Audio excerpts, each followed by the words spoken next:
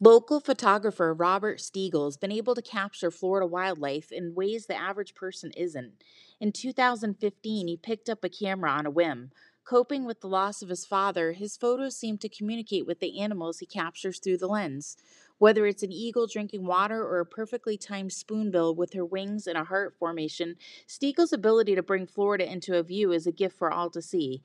His works have been featured in a local art gallery, but one side of his portfolio makes you wonder why he's not doing this for a living. Although not a Florida native, he's lived here since '97, and he instantly connected with the nature vibe here, the warm weather. Southwest Florida has unique beauty all its own, Steagall says. From beaches to inland prairies, it has something for everyone. As a paralegal with a finance background, he's worked for Gartner since 2000, but he knows photography is his passion, and that's what he's going to be doing full time when he retires. On deciding subject matter, he says some animals have seasons, such as winter visitors. I normally go with my feelings and often don't know where I'm headed with my camera till I start my car. I see where the day takes me. I definitely like variety and it never gets boring. Hours seem like minutes in the field because I love all animals. Weather's always a concern in Florida. When I asked Steagall how he prepares his shoot around that, he said that he doesn't focus on weather unless it's severe. He often captures intimate moments in the rain, and he's trying his hand at photographing lightning, which has become really big on the internet. I asked him for advice for amateur photographers. He said, get safely as close as you can to your subject without bothering the wildlife. Learn your camera and its settings. Be present in the moment and be an observer in their world. Animals can sense your emotions, so it's best to be calm and happy.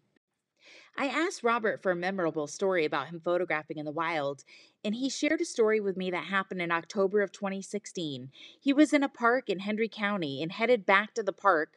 He got goosebumps on his arms, and something told him to turn around. On the right side of the dirt road, a large male panther was staring him down 50 feet away. He proceeded to gallop, then jump over the bushes, but that was after he let Robert get several high quality photos. It was an amazing experience. He said he knew photography was his passion at that moment. I asked Robert how he thinks he's grown as a photographer since he first began. He said he's more confident and has much better equipment than when he started. He feels his photos have continued to get better as time has gone on, and he's become more attuned to his own style and subject matter. He's always up for constructive criticism, and he's his own worst critic. You can support Robert by buying his work at robertsteagall.smugmug.com. Steagall is available for hire, but he primarily focuses on wildlife and landscape photography. This is Angelina Asante. Thanks for tuning into this episode of Southwest Florida Online News.